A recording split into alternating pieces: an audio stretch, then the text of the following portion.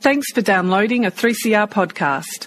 3CR is an independent community radio station based in Melbourne, Australia. We would like to acknowledge that we meet, work and broadcast on the stolen lands of the Wurundjeri people and the Boonwurrung people of the Kulin Nation. We pay respect to elders past, present and emerging, and acknowledge the continued resilience of First Nations people in the face of ongoing colonisation and settlement. We acknowledge that sovereignty was never ceded and a treaty was never signed. In your face.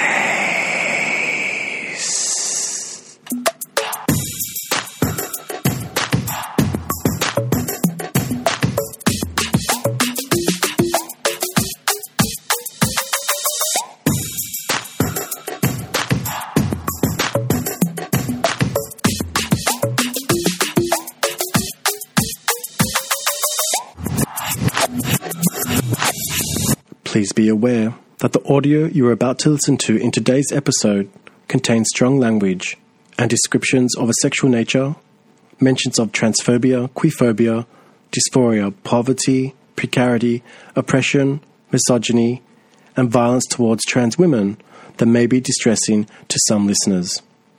If this type of content is a trigger for you, please rejoin us at the end of our show at 5 p.m. My name is MV, and you're listening to 3CR's In Your Face, a program that explores LGBTIQA+, feminist and current social-political issues with interviews, music and commentary. I'm presenting this show as part of 3CR's summer programming. On today's program, I'll be presenting a collection of audio spoken word segments by author Otter Lieffe. Otter Lieffe is a working-class femme, trans woman, who lives in and out of Berlin. She's a body worker and gives trans competency training and runs a body-positive clinic called Safer Healing. I've interviewed Otter previously in 2016 and 2017 whilst she was writing her first novel, Margins and Murmurations, a speculative fiction about struggle, being different and time travel, where the main character is a trans woman, a reluctant freedom fighter who has the ability to time travel. The main character in this book is part of a resistance against totalitarian regime. A resistance made up of trans people, sex workers, and disabled people. First off, I'm going to play the very first audio chapter of Margins and Murmurations, a trans feminist speculative fiction by Otter Lieffe. This audiobook was recorded by the author herself. You can get a copy of this recording at patreon.com/Otter Lieffe. And here is the first chapter. Margins and Murmurations by Otter Lieffe. Part 1. Struggle. Chapter 1. The old woman's body felt alive from the run. Her strong legs burned as they carried her along the uneven riverbank. At 74 years old, she knew she should be slowing down, should be curled up in front of the fire. But today, as she left her home on the river, climbed over an ancient stile and pushed her way through a thick field of bracken, Ash felt younger than ever. The sun was close to setting, but the air was still as hot as midday. After a relentless summer, the land was bone dry. She couldn't even remember the taste of rain. Leaning against a fence to catch her breath, she offered some water from her bottle to the land and took a sip herself. Despite the drought, there was an explosion of plant growth all around her. A thick green mat of bracken and nettles filled the valley, and young birch trees pushed up towards the light, their delicate branches drooping with the lavender blooms of morning glories. "It's so beautiful here," Ash said to no one in particular. A passing crow, flying out from the distant forest, answered her from above. It's hard to imagine that all of this was corn. Nothing but toxic monoculture, as far as I could walk. She took a deep breath of warm air, thick with pollen. The land itself seemed to buzz with the hum of bees and crickets. Life is coming back, though, despite everything they did to us. Ash unzipped her backpack and crouched down to collect some nettle tips for dinner, smiling a little as they stung her.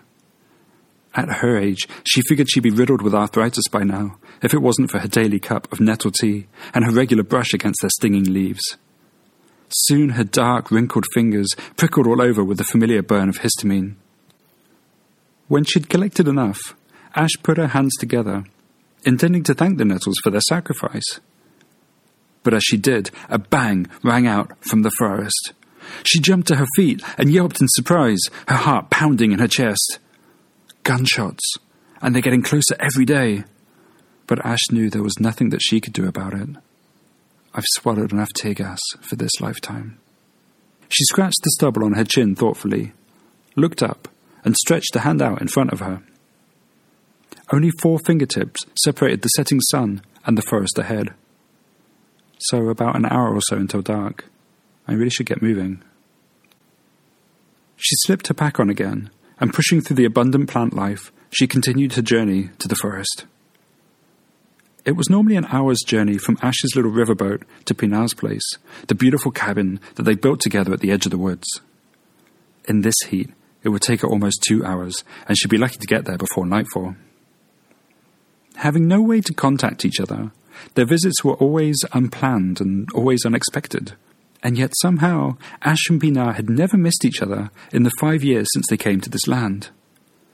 Ash knew that when she arrived, the kettle would already be boiling, or a pot of soup would have been just taken off the fire in anticipation.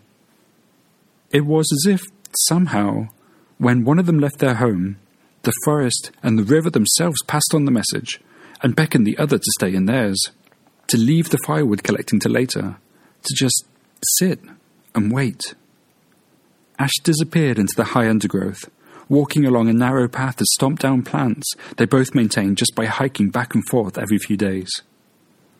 Her back was wet with sweat, and brambles scratched her arms. But she loved this walk, and hummed quietly to herself. It was almost completely dark when the path suddenly opened out, and beyond her, in the forest, she could hear a kettle whistling.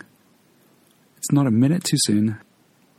As she turned the corner, she saw Pinar, sitting outside her home surrounded by candles, her green eyes glistening in the light. As gorgeous as ever, Ash noticed. Pinar was only 15 years her junior, but despite all that they'd been through together, her friend seemed to radiate with youth. She wore an elegant blue dress that night, and her long hair cascaded over dark, bare shoulders. She stood and smiled as Ash arrived. I had a feeling you might turn up today. Pinar waved at a candlelit wooden table and chairs laid out under an old oak. I'll just get the kettle. Make yourself at home. She disappeared inside the little cabin, and Ash could hear her busying around in the kitchen. Within a minute, she returned with a tray full of homemade snacks, a steaming teapot, and a pitcher of water. Here we go. I made the blackberry cookies you like. Pinar bent to put the tray down on the table, stood up, and turned to give her friend a hug. But Ash was gone. Her body stood just where Pinar had left her moments ago, but the brown-green eyes that stared back at her were completely vacant. Ash? She asked. But there was no response. Her friend's breath was shallow, her olive skin cold and clammy to the touch. She was there, but she wasn't. Where are you now, darling? Asked Pinar, picking up a blanket and calmly putting it over her friend's shoulders. She wasn't worried. She was used to this. Ash was somewhere else, in another place and another time, more a traumatic flashback than a daydream, and still much more than that. Pinar knew that she was visiting or revisiting her own life. Be safe. And come back to me soon, she said. She sat down, and she poured them both some tea.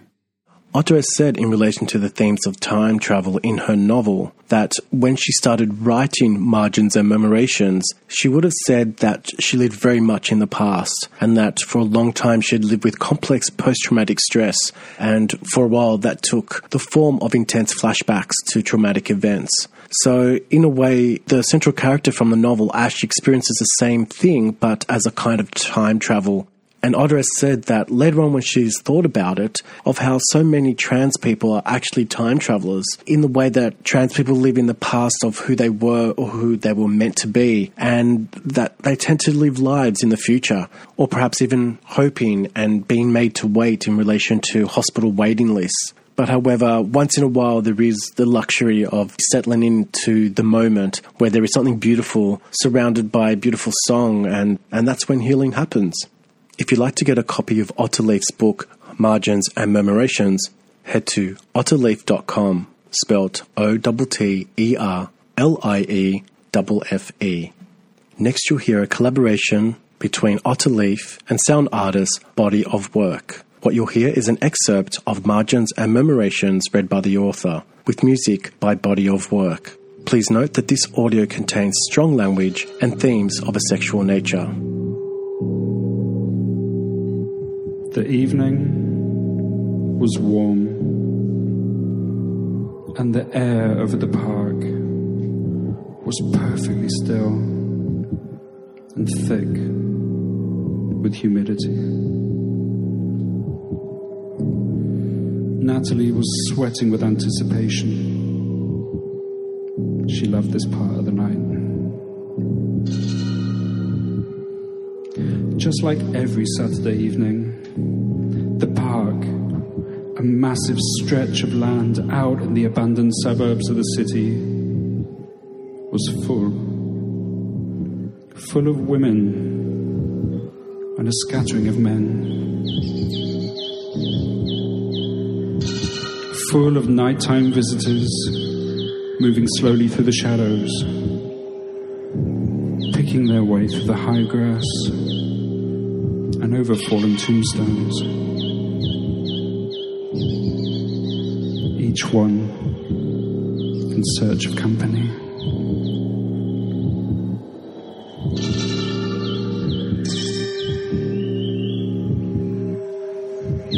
Natalie had arrived 20 minutes before, but she still stood at the park's edge, adjusting her blonde ponytail for the 10th time and watching as shadows moved amongst the bushes.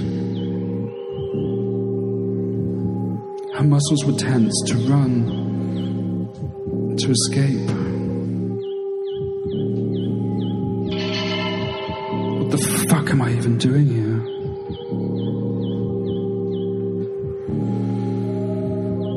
But she knew that she couldn't leave without exploring what the park had to offer her tonight. It's always like this.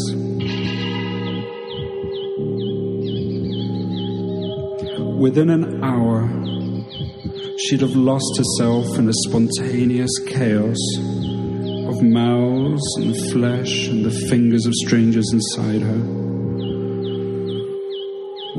But the beginning was always the hard part. Just push through.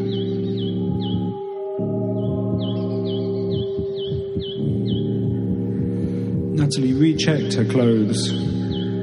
A dark red top that complemented her pale skin perfectly, accentuated her breasts. Her tightest jeans to make the most of all those hours of running after tennis balls. Nodding to one of the security women who protected the park, she took a deep breath and stepped into the high grass.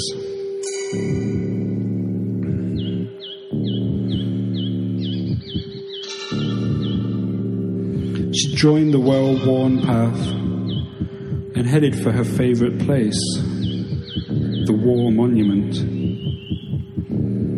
A hollow, concrete monstrosity built to celebrate some forgotten war or another.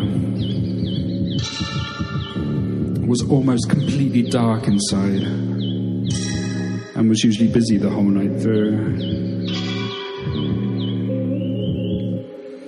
Natalie shuffled carefully into the narrow passageway and leaned against a wall to wait for her eyes to adjust.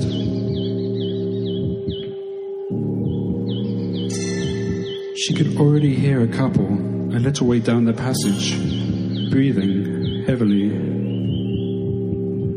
This is going to be a good night.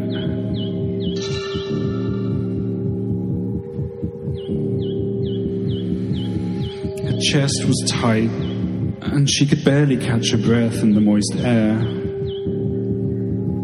thick with the smells of sex.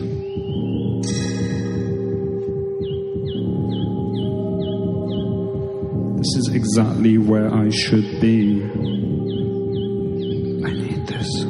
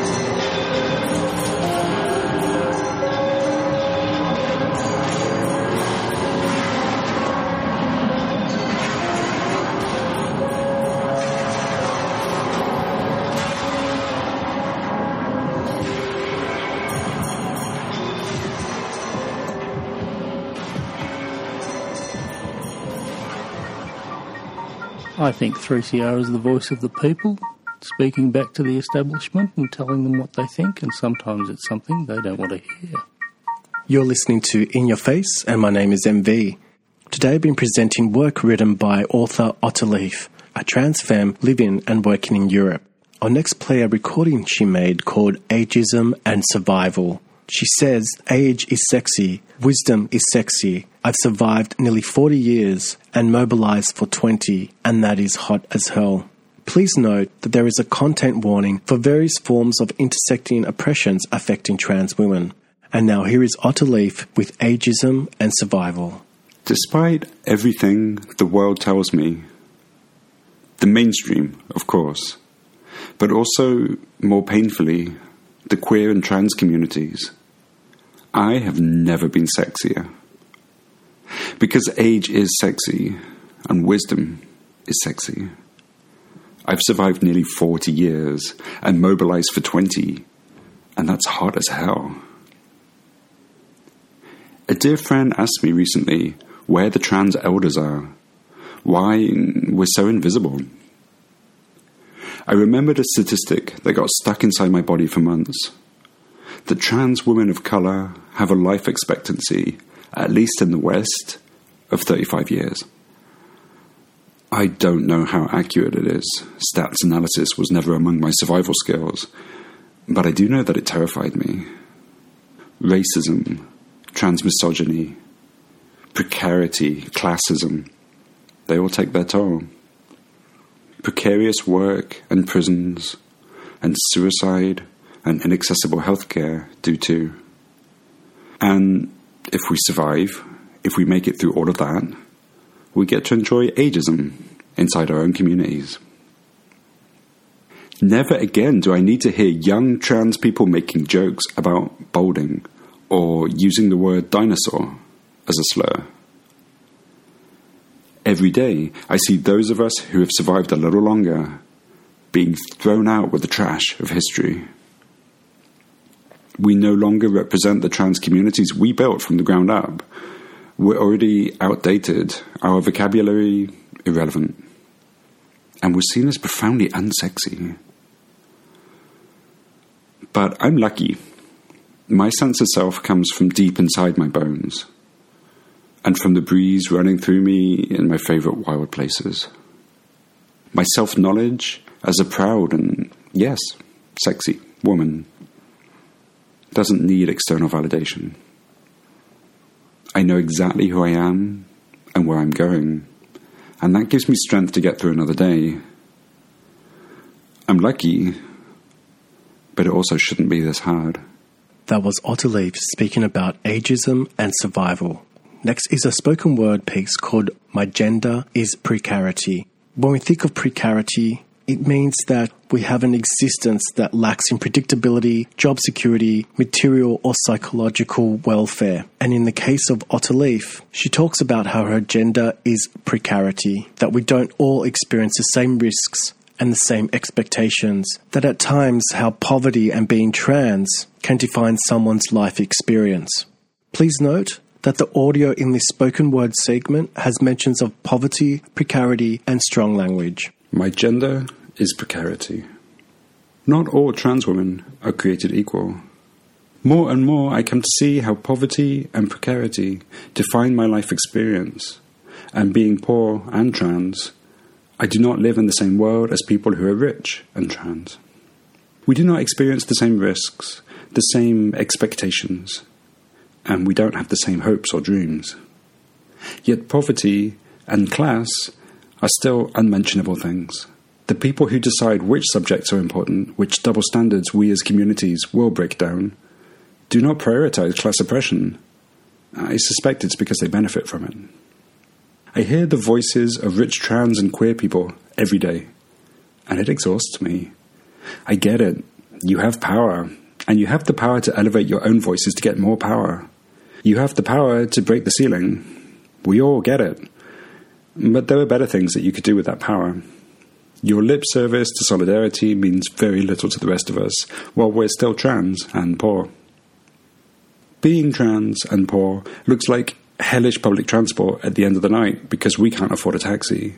Being trans and poor looks like barely accessing survival medical care, much less hormones, much less surgery. Getting the medicine, laser and clothes to pass as cis and get a real job and live your dream is a privilege. Some of us are barely surviving. Being trans and poor means sometimes 60, 70, 80-hour weeks since I was young enough to work and still living on a quarter of minimum wage. Yes, literally. It means sex work. It means crossing borders. It means illegality. It means precarity. It looks nothing like fancy universities and grants and family support and social capital. Being poor and trans means working myself to sickness to produce a book so voices like mine can be heard. It means selling that book copy by copy by copy and calling in every possible favour because poor people don't get publishers. We don't have powerful contacts, and we don't have wealth to spend on advertising ourselves to gain more wealth. It means doing it all myself, with a few beautiful exceptions. And worse, being trans and poor means when I have to ask for basic help from my friends, I'm filled with shame and self-loathing. Being trans and poor means blaming myself for the systemic poverty that fucks me over, and invisibilizing all the ways rich people never earned their privilege. Being trans and poor means being marginalized by my own communities, being amongst those most likely to be evicted from safer spaces, and most in need of safety. It means still being at the edge of the playground while the cool kids, the rich kids, discuss abstract theory or their really cool music. It means seeing my needs come last, if at all. It means being spat on by communities that are supposed to be mine. Being trans and poor means never calling myself a victim, despite the realities of oppression under capitalism.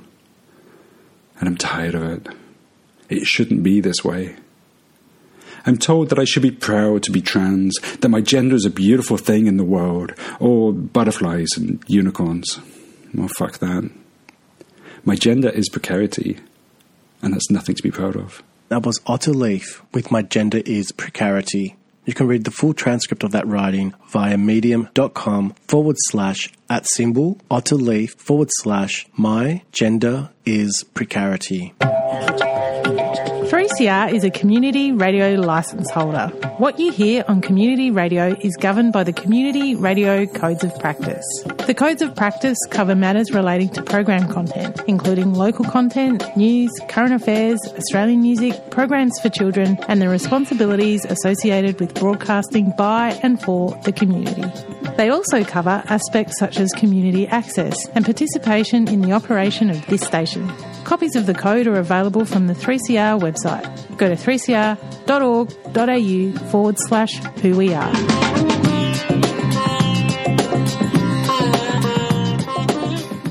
5, 4, 3, 2, 1. You're listening to 3CR Community Radio. If you've just tuned in, my name is MV and you're listening to In Your Face. Today, I've been presenting a collection of written works and audiobooks by author Otter Lieffe.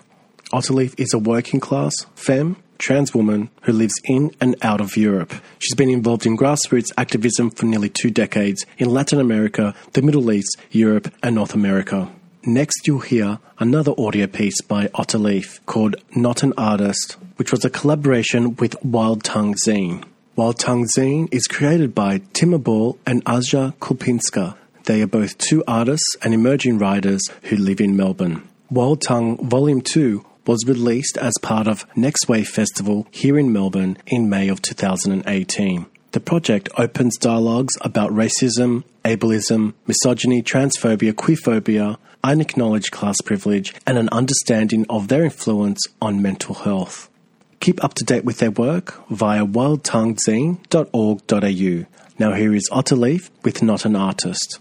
Not an Artist by Otter Lieffe. The first part comes from Not a Princess, September 2016. I recently wrote a novel. It's right now sitting on the hard drive of an editor, and next week I'll need to find $3,000 from my 5 jobs to fund it. And then it'll be printed and out in the world. An actual book on bookshelves. My magnum opus, my great work of art. Except that I can't call it that. I can't even push the A word past my lips without feeling nauseous. I should probably explain why. It's probably called reverse snobism or something in middle class, but I've always had this reaction. I didn't step inside an art gallery until I was in my 20s, and my Spanish ex, with his rich family and their fancy 4 houses, decided it was time. I hated it. I freaked out and wanted to run away. I realized it was something deep inside me that was magnetically repelled by anything that smells like pretension. Could it be genetic? Years later, I sat with a group of friends gathered around a computer screen looking at something on Facebook. Everyone was laughing and giggling and commenting on how funny it was, but I was silent. I didn't understand a thing. It was some sort of me making fun of art galleries, something about waterfalls. I asked for a class translation, and one of the friends was shocked that I didn't get it. I said something like, "Sweetie, I've never been in an art gallery before. Why would I get it?" I don't think that the 20 minutes in Madrid really count. She was shocked, and outright didn't believe me. Art galleries are an institution, after all. What self-respecting middle-class activist hasn't been in at least 30? Well, I've been in McDonald's, which was our monthly treat when I was young, and I've been to the pool, and I've been to the cinema to watch Hollywood blockbusters. I know those things aren't cool or radical, and they're certainly not art, but they are the things that great swathes of working-class England do every week for entertainment. I still have no idea what the waterfalls were about, by the way. Part 2. A year has passed since I published that article, and that novel, the one that was sitting on my editor's hard drive, now has its own life, out in the world. In the last 6 months since I self-published, nearly 1,000 copies have been printed, sold, and passed around communities and networks. 70 so far were sent to trans women in US prisons. There's a second edition, an ebook, an audiobook. I've been on tour 3 times and given countless public readings in 10 cities in 3 countries. I'm now regularly invited to talk on panels and to run workshops, and my friends joke openly about how I became a superstar. Me. Yes, me. Talk about imposter syndrome. Keeping it real for a moment, I can't remember a time when I've worked harder, and still, somehow, I'm just getting by. Precarity lurks ever around the corner, and I hold on to my 3, 5, 7 jobs, literally for dear life. I openly ask friends and readers to support me, and it breaks my heart every time I have to. I have a Patreon now. I get my travel expenses to events paid. I crowdfund every fucking thing, including my weekly shopping. And here I show a Facebook post saying, "My Patreon is live. Working class pride be damned. I'm a freaking artist now." Pride and shame aside, I'm so grateful that there are people in the world with the desire and means to support my work.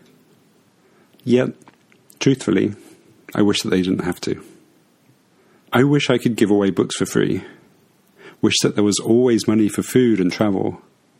Wish that precarity was an abstract concept and I could just lounge around writing for pleasure instead of clutching onto receipts and thinking of ever more creative ways to survive. But then, I guess, what I write simply wouldn't be the same thing. It might sound pretentious, but precarity and marginalization are in my every sentence and paragraph. They are, after all, the motivation behind my writing for other people at all. A week ago, I wrote this. This work does need to come out into the world. With each new project that it births and each new person that connects with it, I feel more strongly that my writing should reach more people and that I want and need to share these stories. There needs to be more speculative fiction with better representation, more narratives of resisting ableism and racism, sexism and classism, and more realistic experiences of survival in a world that hates anyone at the margins. As a person with a complex experience, with complex intersections, surrounded by supportive, loving communities of people who help produce this work with me, I'm in a unique position to tell some of these stories. I hope I'll have the opportunity to keep doing just that. I'm so grateful for the platform that I have now, which, in some small way, allows me to reach people and be a part of changing things for the better.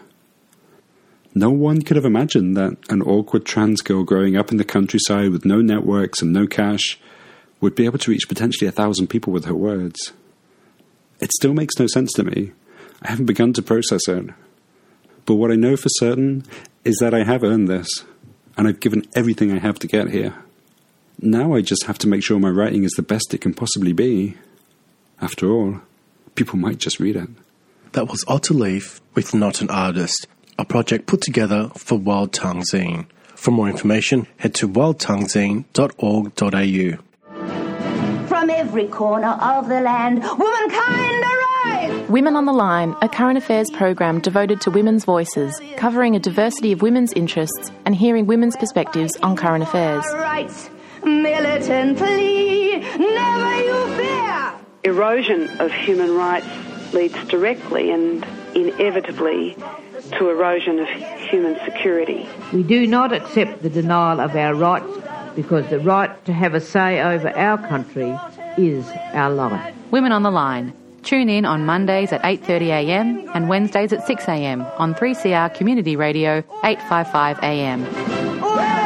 And streaming live at 3cr.org.au. You're listening to 3CR Radio. This is MV, and you're listening to In Your Face on 3CR Community Radio, 855 AM, digital and live streaming on 3cr.org.au. Today, I've been playing some audio excerpts and spoken word poems from author Otter Lieffe, a trans woman living in Europe. Next, I'm going to play another spoken word piece by Otter Lieffe. This one is called My Fucking Voice. She says, "Nothing prepared me for this, but I'm already pushing through, already integrating. I am a storyteller after all, and I have work to do." Please be aware that this audio piece contains strong language and some mentions of dysphoria. My voice. My fucking voice. This week I spoke into a microphone.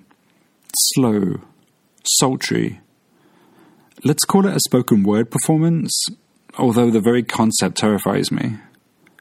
And I heard myself, pushed through cables and speakers, amplified, and my voice was low. It was so fucking low. There are times when I'm in the shower singing only for myself without shame, when my voice even growls. Apparently I have a tiger inside me that only hot water and privacy can release. So I'm on the stage in front of an audience, and this loud, low voice is echoing all around us. And it hits me then how hard it is to sound like this. To have a voice associated with one gender, but to belong to another. To be put with the men in the 5 minutes I managed to survive choir class because, well, we all have the same voice, and this is what men sound like. So many of the women, cis and trans, in my life don't sound like me. Their voices are rich and high and higher. Such a sexy, beautiful and feminine sound that I adore, and I want to curl up inside and sleep for a week. But my voice doesn't do that. I don't have the hormones, the physiology, or the training. And all that comes out where there should be lightness and harmony is a deep rumble of the coming storm. But I do need to be gentle here. There's no logical reason that the sounds that come out of my mouth should have anything to do with my gender, my transness, my womanhood, my right to exist. It's just a voice box, a laryngeal prominence, the part of my neck most difficult to shave. It's undeniably a part of me, and it isn't going anywhere fast. And it's my fucking voice. The voice I use to fuck. To protect myself, to defend my friends and express my desires. To whisper to my dearest ones, and to sing my heart out.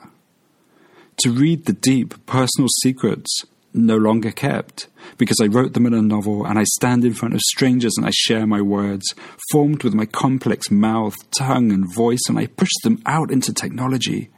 Radio interviews, podcasts, audiobooks. My voice is public now, and there's no way back. Nothing prepared me for this. But I'm already pushing through, already integrating. I'm a storyteller, after all, and I have work to do.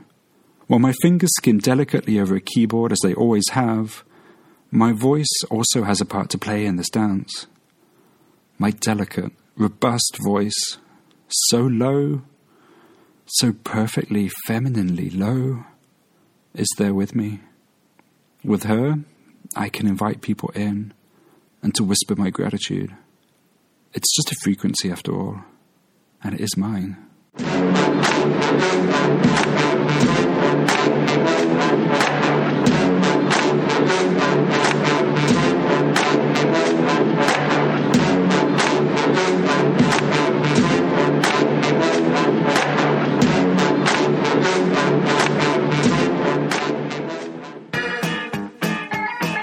Panoply, panorama, panpipe, pansy, aha, pansexual, knowing no boundaries of sex or gender. Sound interesting? Then join Sally on Sundays at noon for Out of the Pan. All those gender questions making you think too hard? Whether it's transgender, bisexual, polyamorous or beyond, we'll throw those questions into the pan and cook up the answers for you. So go on, push that gender envelope, only on 3CR 855am digital and 3cr.org.au.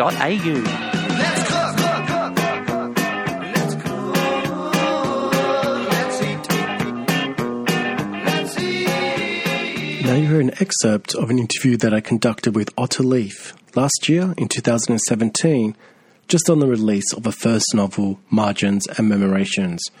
We spoke about her creative process, what it means to be a trans woman, what transfeminism is, how her work relates to time travel, and information about a crowdfunding campaign for trans prisoners. It's particularly interesting, I think, working on the first novel, because when I started writing, I definitely didn't plan for it to become such a big project or to become a real book or anything. Of course, by the time we spoke, it already was. There was a crowdfunder, there was an editor, it was happening. As much as anything, just a therapeutic process of writing down some stories and having characters that I wanted to see and that I was like desperate to have some better representation. And it made me feel good to start writing down all these images and little stories that I had in my mind. So the process has been very strong in a way, from going from haphazard little stories to becoming a whole narrative written for other people more than for myself. And that was a really dramatic change of suddenly not just being like something just sitting on my hard drive for me to read, but actually like wanting to communicate with people and to bring something. So that was a big change. And in that change, the title changed as well. I always wanted this idea of edge or margin, and that stayed because the characters are very marginal. They're literally on the edge of the resistance movement. It was clear that I was writing from a marginalized position about marginal characters, and that was basically Memories from the Edge was just a little bit too vague and difficult for people to remember. It was an important logistic point. I was like, it should have a name that like people can remember. Even though Margins and Murmurations is very difficult to say, it at least is a bit more sticky. And the murmuration, which is a flock of starlings, is an important part of it's an important part of the story. It's an important image for the narrative. So I decided that it's a beautiful word, and actually I think it also brings a little contrast or a little surprise in there, because most trans works or fictions or something, it's usually just very focused on people and cities, and I really wanted to bring in that ecological element of the book right from the beginning. So there are murmurations on the book cover and in the title, so just to like make sure that ecological element, which is really important for me, was there from the beginning. In the novel, Ash and Pinar return to the city they initially fled to face their oppressors. The city is described as a monoculture of gender, sexuality, ability and race. And the story itself centres around the struggle for trans feminine equality, and indeed struggle which is explored in the first chapter. Can you expand on this description and how the story delves into the exploration of exclusion and othering that is usually prescribed to narratives of trans femme people by the mainstream media? The first scene, really, and like really the first scene that I wrote, and like the first image that I wanted to get down was this idea of being expelled, and being expelled from the city because it's, it's an oppressive state and it's a monoculture, as you said. And specifically, I started writing 2 years ago, I guess. So it was really at the peak of this moment where people were talking about the great trans turning point and how everything was getting better now. And, it's only like 40 years later than the gays, but it's all going to be okay. And we're getting our rights, and there's equality, and everything's going to be fine. And there are celebrities, and there's, TV shows, and it's all changing. And I was just never very convinced. And also not very convinced that that's how it works, but also that there are just so many dimensions of power and intersectionality there. So who gets those rights, and which specific kinds of trans people get which rights, and how does that work in terms of all the other intersections of ethnicity and racism and everything else.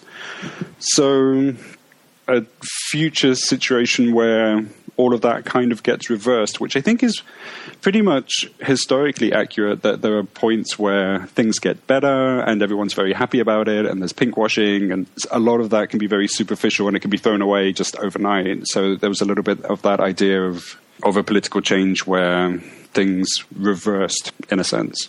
I suppose one of the other features of Margins and Murmurations is the use of time travel, in the way that this explores identities in complex, non-linear patterns. And throughout this, there is a sense of solidarity and togetherness for the characters. For you, why was the use of time travel such an important feature of the storyline?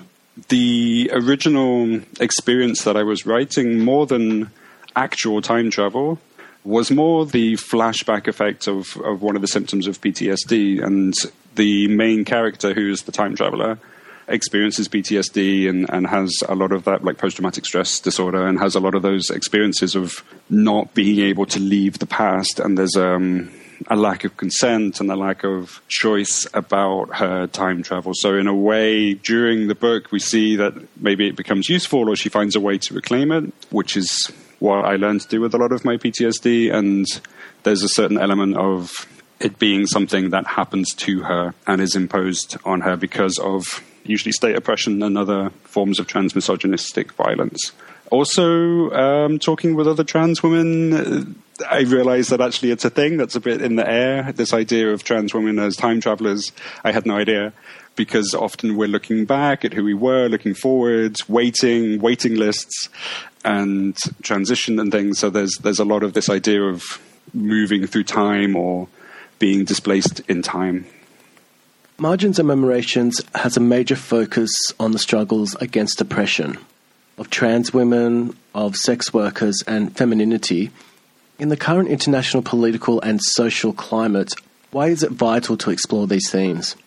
They're subjects that aren't touched on enough, and I think one of the reasons for that is the consistent marginalization of those voices. So the first motivations behind writing was that I don't see people like myself represented. I don't hear voices like mine enough, certainly in anything mainstream or anything accessible.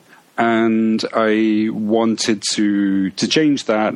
As an activist, I just like changing things or trying to, and just started writing, even if just for myself or for my friends, that I would have a bit more representation.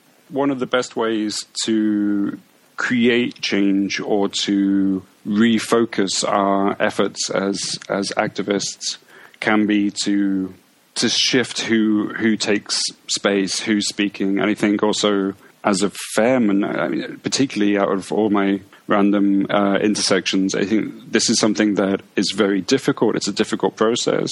And people who have been historically marginalized or marginalized throughout our life, to take space and to express our needs can be a very difficult process. So facilitating that and finding ways to, when people have more privilege, to allow that to happen can be a really big transformation.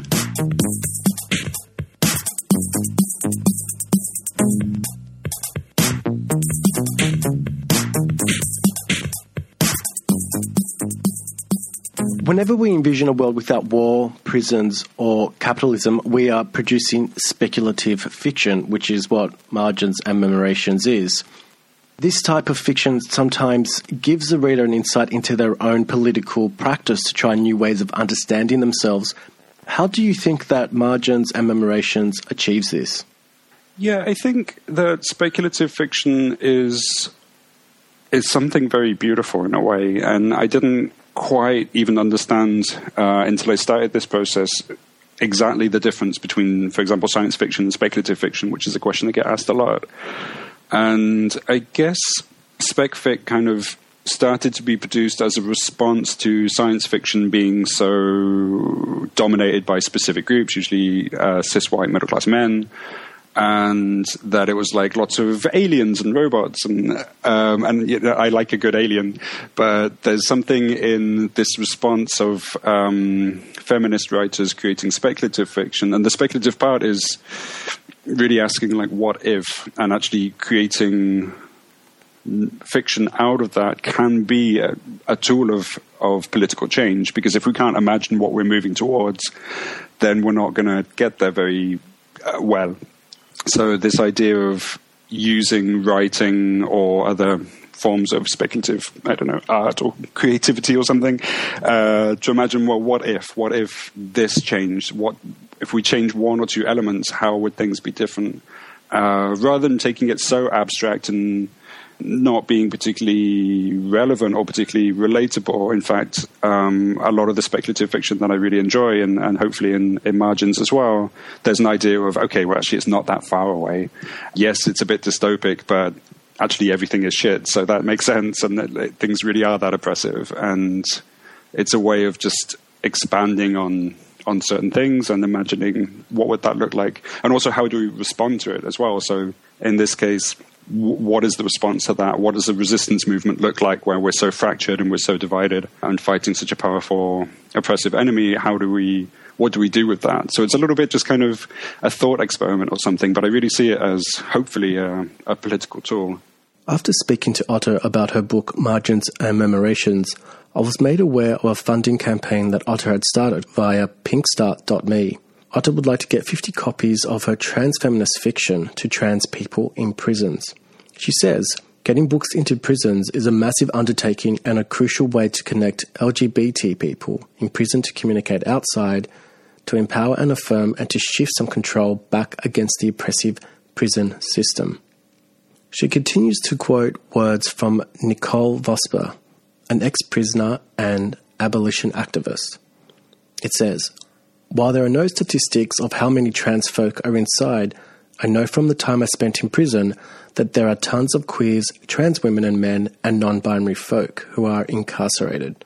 Margins and Murmurations can give much-needed escapism to prisoners and ignite their radical imaginations for a different world. Otter would like to put funds together to buy as many copies as possible for LGBT books to prisoners to include them in their distribution." LGBT Books to Prisoners is a donation-funded, volunteer-run organisation based in the US that sends books and other educational materials free of charge to incarcerated LGBTQ people across the United States. Their website states, "Incarcerated persons have little access to reading material, and LGBTQ people behind bars have a particularly hard time finding resources that meet their needs and wants. If you'd like to support this campaign and get Otter's book Margins and Murmurations into prisons and distributed by LGBT Books to Prisoners, make your donation via their website at lgbtbookstoprisoners.org. You can also check out their other books on their wish list at roomofonsewn.com.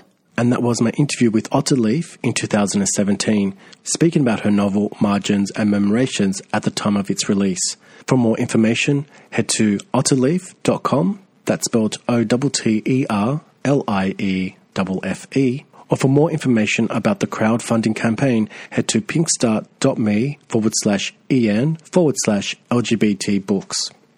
If the content in today's episode you just listened to has raised questions or caused distress to you, please call Lifeline on 13 11 14 or lifeline.org.au, Queerspace 9663 6733 or ds.org.au, or Switchboard Victoria 1800 184 527 or switchboard.org.au. My name is MV and you've been listening to In Your Face on 3CR 855 AM digital and live streaming on 3cr.org.au. You can re-listen to today's episode via 3cr.org.au/inyourface for up to a week after initial broadcast. We will now go out with a song by Zaya Barroso. The song is called Transito. See you next time.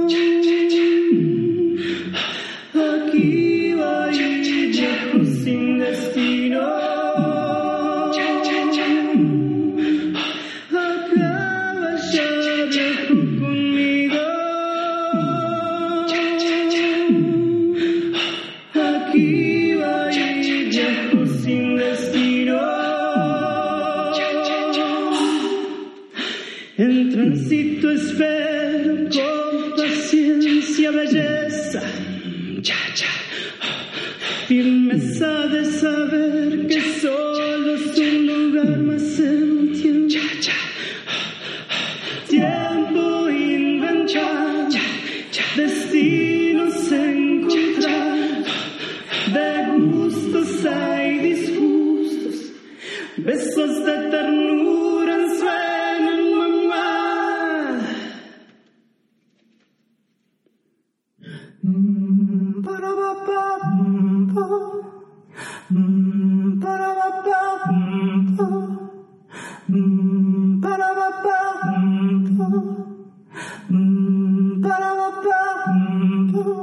Y aquí me encuentro yo,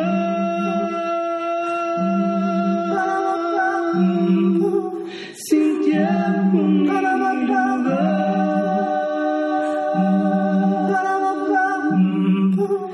Y aquí me encuentro yo,